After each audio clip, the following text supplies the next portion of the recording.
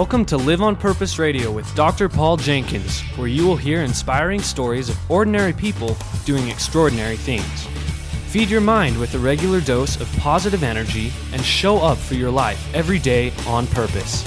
Living on purpose means that you have a purpose and you do it intentionally. And now, here's your host, Dr. Paul.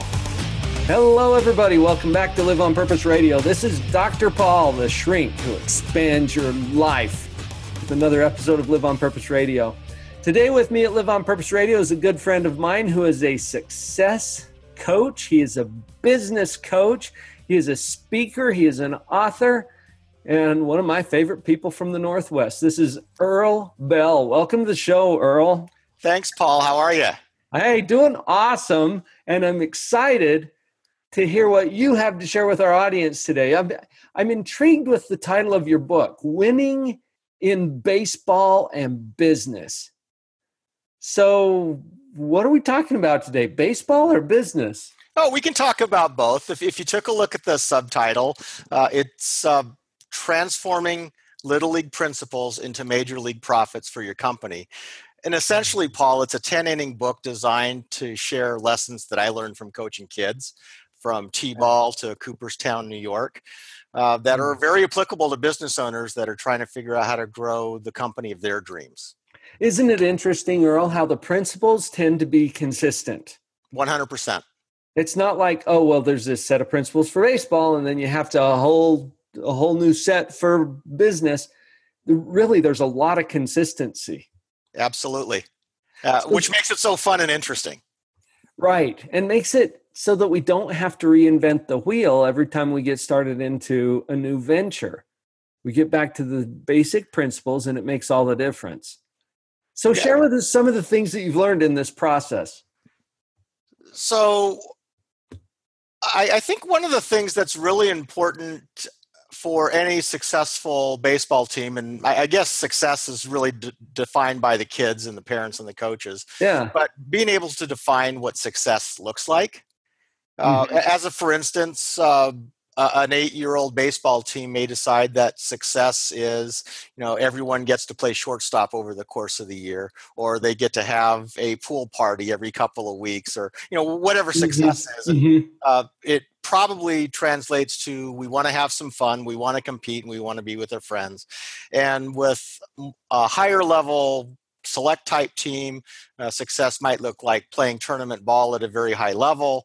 And when your 12-year-old kid may be playing in the Little League World Series in Williamsport, Pennsylvania, or Cooperstown, New York, at a select tournament that they run through the summer months.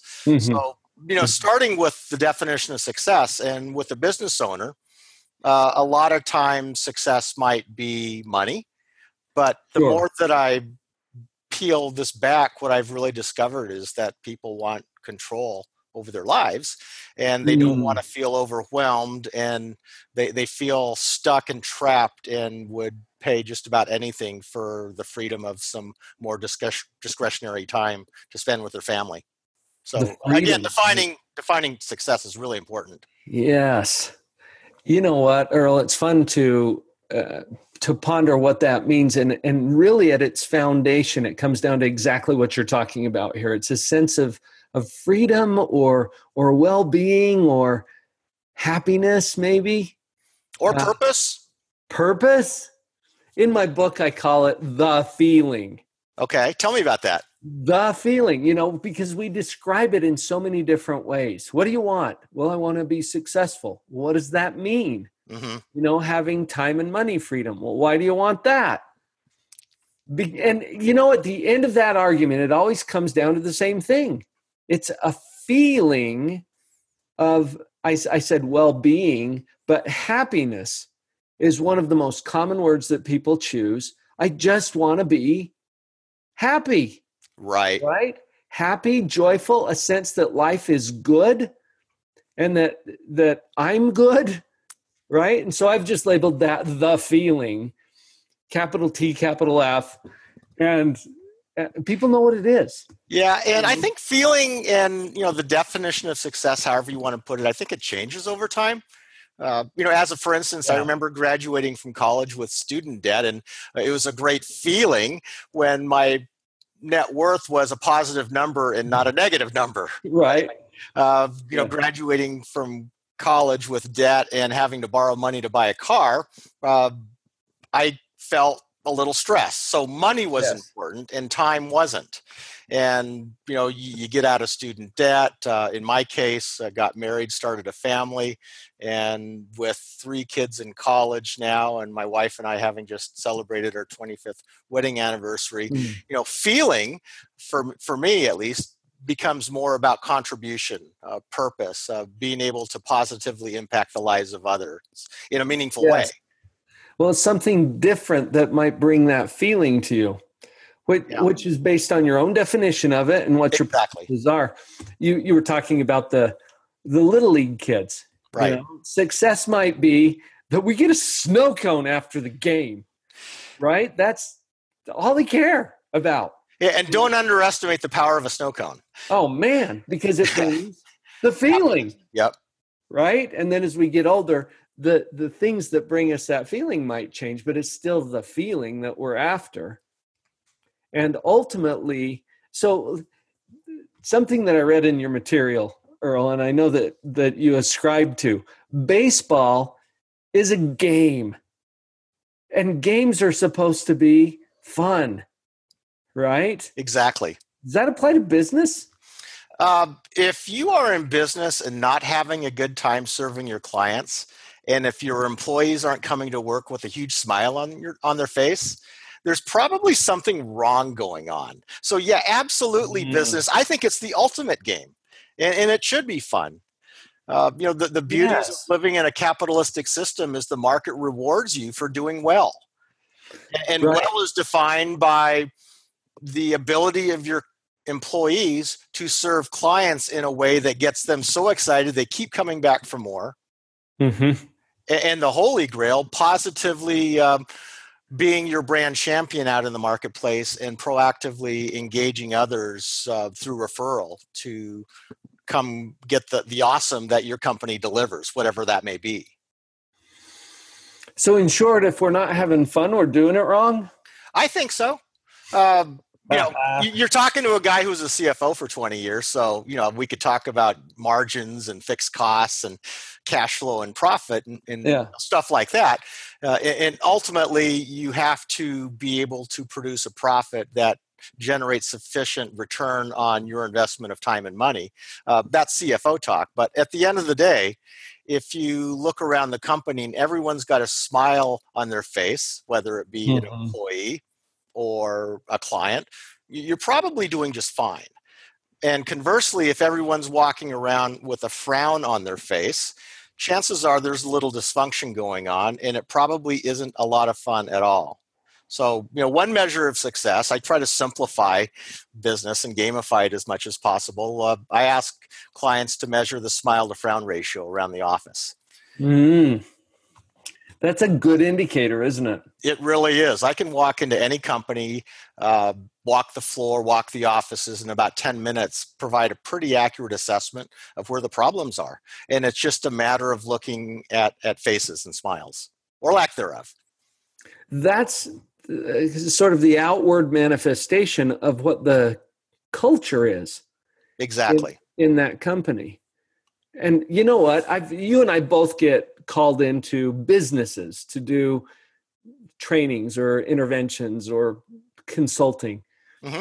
And on this issue of culture, it's kind of a loose concept, but it's sensed and felt by everyone.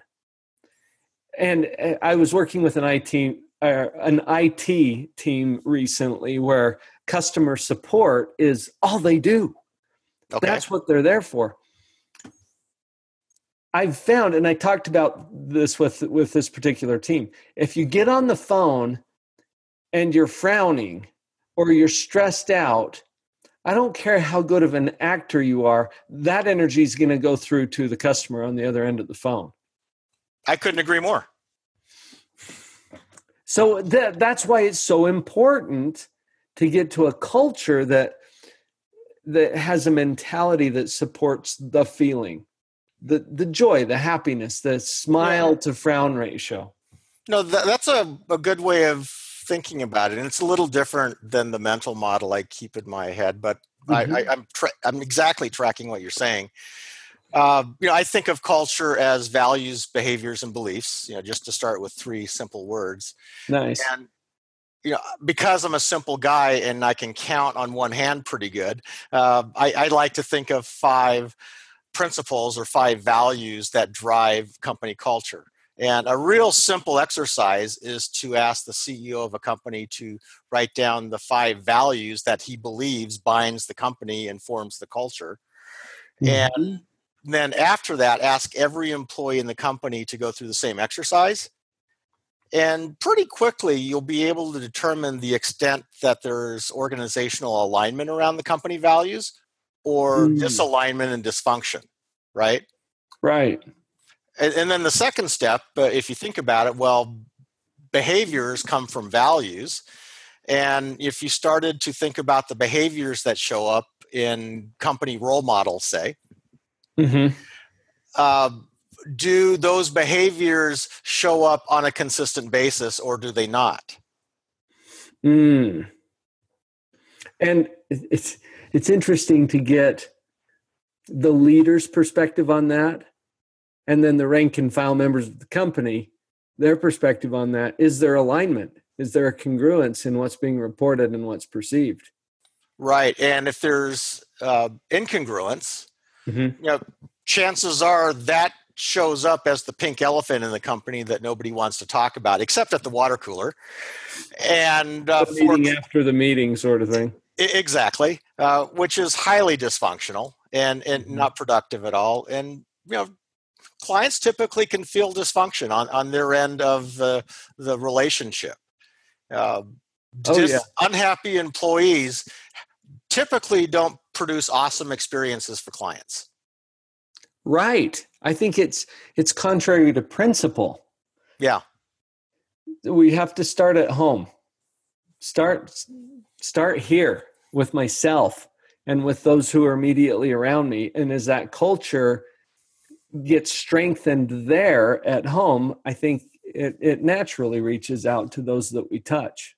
Yeah, it starts with the team, and quite frankly, as you work on building a team through growth or replacing a team through attrition, I find a mistake a lot of companies make is they focus on the position, the job requirement, so to speak, as opposed to whether the person truly does fit in the company.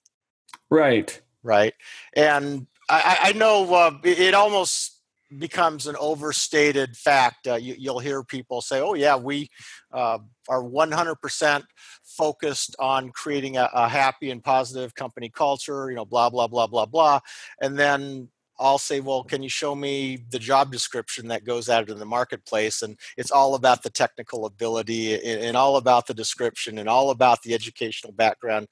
Right. That is needed. And then at the bottom, in about a 4.5-point font, is we strive to build a happy and healthy culture where employees enjoy coming to work each day, blah, blah, blah, blah, blah. And it really is an afterthought.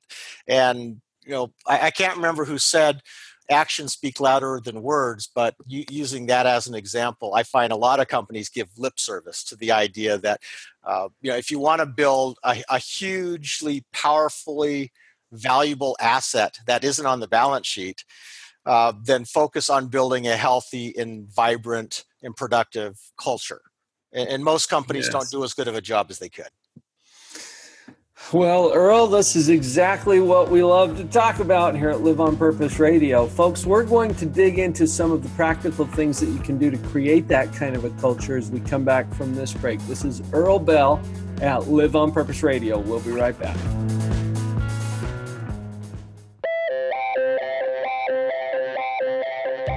Hey, Live on Purpose Radio listeners. The fact that you're listening to this show probably means that you're a fan of personal development.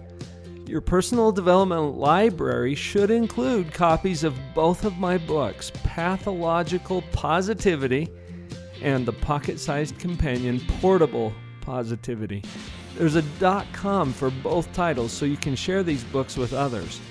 I also have a special offer just for listeners of the show.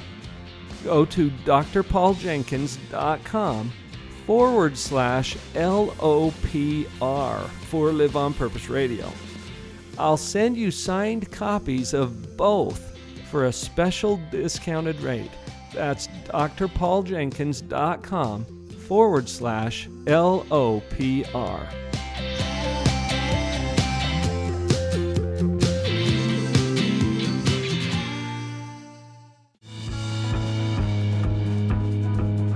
And we're back. This is Earl Bell at Live on Purpose Radio. Today, Earl, you are the baseball business dude. Can I use that? That before? Yeah, that's good branding right there. Dude. I'm going to see if I can get a trademark on that. Well, and coming from your experience, you've coached Little League teams at all levels. You've had an opportunity to see that the principles that make a team successful are true for really any team, including business teams. And we talked a little bit before the break about creating this culture, a positive, purpose-driven culture where there's more smiles than frowns. Good indicator, right? Whether we're on the right track. In your experience, you've developed some processes, and I'm wondering if there are some steps that you could walk us through, you know, to make our business more successful, or to attract and retain some of those high-level people who will really help us to have the best cultures. What do you have along those lines? Sure. So, topically, the way I like to think about this question is, how do you build high-performance teams, right? Right. And, to use the Little League or the select baseball metaphor, and I'll apply it to a business, the 4 steps that I like to think about is attracting the right athletes or the right employees, going through the process of making sure that the team is on board with the hire, successfully onboarding an employee or a player into the company and the culture, and retaining them for a long period of time. And the last one is really important. If you think about it, one of the common questions I like to ask a company is, okay, hey, we're coming up on the end of the year, a couple of months from now, right?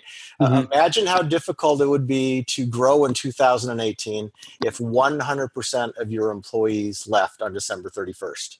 Ooh. Yeah. You had to start over, right? Right. So if you had to start over, well, what would that look like? And it's the worst possible scenario. So, starting with the end in mind, retaining employees that are good is really important. And creating a plan to develop them and strengthen the team over time is even more important. But it has to start somewhere, right? So let's just pretend that on January 1st, we're starting from ground zero, because I think that's a great place to start. Okay. In 2006, we formed a select baseball team on Mercer Island, which is where I lived at the time. Right. And we found a group of 23 or 24 young 9-year-old boys that A, wanted to have fun, B, wanted to play with their friends, and C, wanted to compete at a high level. And those were the attributes that we deemed to be important to build a successful program. And they had to have some athletic ability, right? These were probably the top 10% of every Little League team. So in thinking about employees, if you were to identify the attributes that are important to succeed at your company, I would encourage every business owner to list what are the attributes that are really important, other than having the skills to do the job. But because that's the obvious one. It's obvious, but let me push back on that. So using baseball, it's kind of fun to talk about that. How many professional teams do you know of or can think of that have had great athletes, right, but a sucky team? So if you don't want your team to suck, if you don't want your company to suck, what are the attributes that this composition or compilation of employees have to not suck? And athletic ability is obvious if you're forming an athletic team, but probably even not the most important characteristic. Not at all. Not at all. So, and by the way, in that first year, the both teams won a collective one game over the course of the entire season. And the team that I was coaching, or I didn't coach that year, but the team that my sons were on, they won their last game of the season. But here's what they did right, and here's where a lot of companies, I think, could benefit. 100% of those players came back the next year. And when you're building from a position of having had a year of experience in gelling as a team, that gives you a competitive advantage over another team that's starting over from scratch. So, how do you attract the right employees or the right players? How do you hire and bring them on board? Hiring, I think, is a collaborative process. And with my clients, it seems to work really well. And what I mean by that is where companies have struggled with employee turnover in the past, we find that when the hiring is done by committee, including peers, employees and managers and executives, from the bottom on up, to the extent that you can have buy-in to the process that, yes, this person embodies our values, they exhibit behaviors that are consistent with what has made us who we are today and would be additive and not detrimental to the team, those employees will go out of their way to successfully onboard someone that they deem to be worthy of being on the team. And conversely, when you have an HR department that does the screening, and the hiring manager has an interview, and maybe a couple of other people, and a hiring decision is made, and then they're sent off to go work in their department. A lot of times you don't have that bonding from day one that you could have had if the employee had gone through the hiring process with the team. And a lot of times what I've discovered is that the team will see things that the normal hiring people don't. Right. And you avoid making bad decisions. So my single tip for hiring is to make it more of a collaborative process. To involve the team in the process. To involve the team in the process, exactly. The third would be onboarding. Okay. A program that works with several of my clients is to develop a very specific 12 or 13-week onboarding program. This is after they've been attracted. This is after they're hired on they're day hired. one. Let's go. Right. And, I like to think of training in this respect in two capacities. One, there's the technical aspects of the job. Right. This is the job, and this is what we do, and this is how we do it. But the more important onboarding program that works, at least in my world and my experience in working with clients, is a 13-week brand onboarding program. And what I mean by that is, brand is what clients say about you. And clients are both internal and external. And if you want to build a successful brand ambassador, there is training, right? This is how we embody the company values. This is how we exhibit the behaviors that are consistent with their values. This is how we treat each other. This is how we treat our clients. Words, and with your work, Paul, words like building deep trust and establishing a foundational framework for a long-term relationship. Right.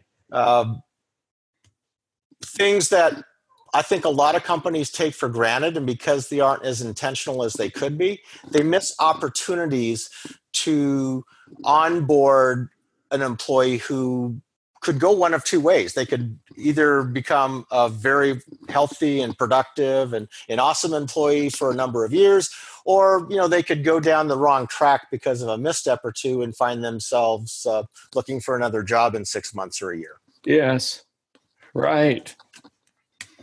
So it's not just the technical training that we're looking for. I've seen this in so many companies that I've worked with.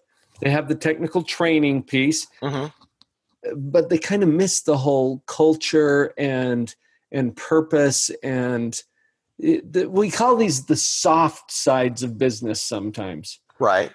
That it's not something that you can as clearly articulate, but it's something that everyone feels and knows about. And I think that is what is going to help with, maybe you're getting to this, Earl, is going to help us with the retention. Because if people are really feeling good about being here, then they're not going to want to go away. And I think, to that point, Paul, everybody wants to feel like they belong. Everyone wants to feel a sense of contribution and purpose. Mm-hmm. And you actually reminded me of the greatest gift that I've ever received, and I kid you not. It was on my 45th birthday, and I was coaching an 11-year-old all-star team and had to have a conversation with a kid who was going out of his way to denigrate his teammates because he thought that by denigrating his teammates, it would position him to be one of the starting players. And, let's face it, on any all-star team, you've got a great collection of athletes. Right. That was a given. The trick was, how do you take a group of kids who played on different teams and create a chemistry inside a culture with a common purpose? Right. And I remember sitting this kid down and explaining to him that it was the greatest gift that I've ever been given to have this opportunity to have this conversation with him, but he wasn't going to like the conversation. And he gave me one of those looks, like, what do you mean, coach? And I said, well, here's the problem. You're a great athlete. I love you. I love your parents. You come from a great family. But when it comes time for a first game tomorrow, I think I'm going to have to ask you to sit in the stands and watch your teammates play, because you're the only person on the team that is trying to tear down everything that everyone else is trying to build up. And that's a team that is excited about showing up with the desire to compete at the highest possible level and to do our absolute best. And I've got one kid on the team, who seems to feel it necessary to go out of his way to make people question their ability. And quite frankly, there's no room for that. And ultimately, it's not going to be my choice, it's yours. And I'm going to let you choose whether you show up tomorrow ready to play as a supportive teammate, or if you're going to watch with your parents and your brother in the stands. And he started crying, which wasn't the intent, but this is why it was the greatest gift, Paul. He said, Coach, I know exactly what you're saying, and you told me exactly what I need to hear.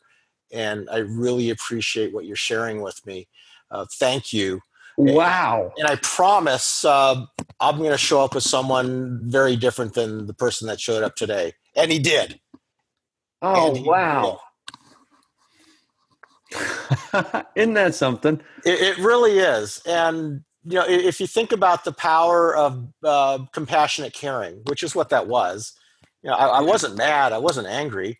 I truly cared about this team and wanted to serve the team to the best of my ability to give them the greatest possible chance that they had to perform well on the field. And, there was one player on the team that just needed to have a reflective moment about how his behavior negatively impacted everyone else around him. And I think the greatest gift leaders and organizations can do is have those types of conversations with their employees when necessary.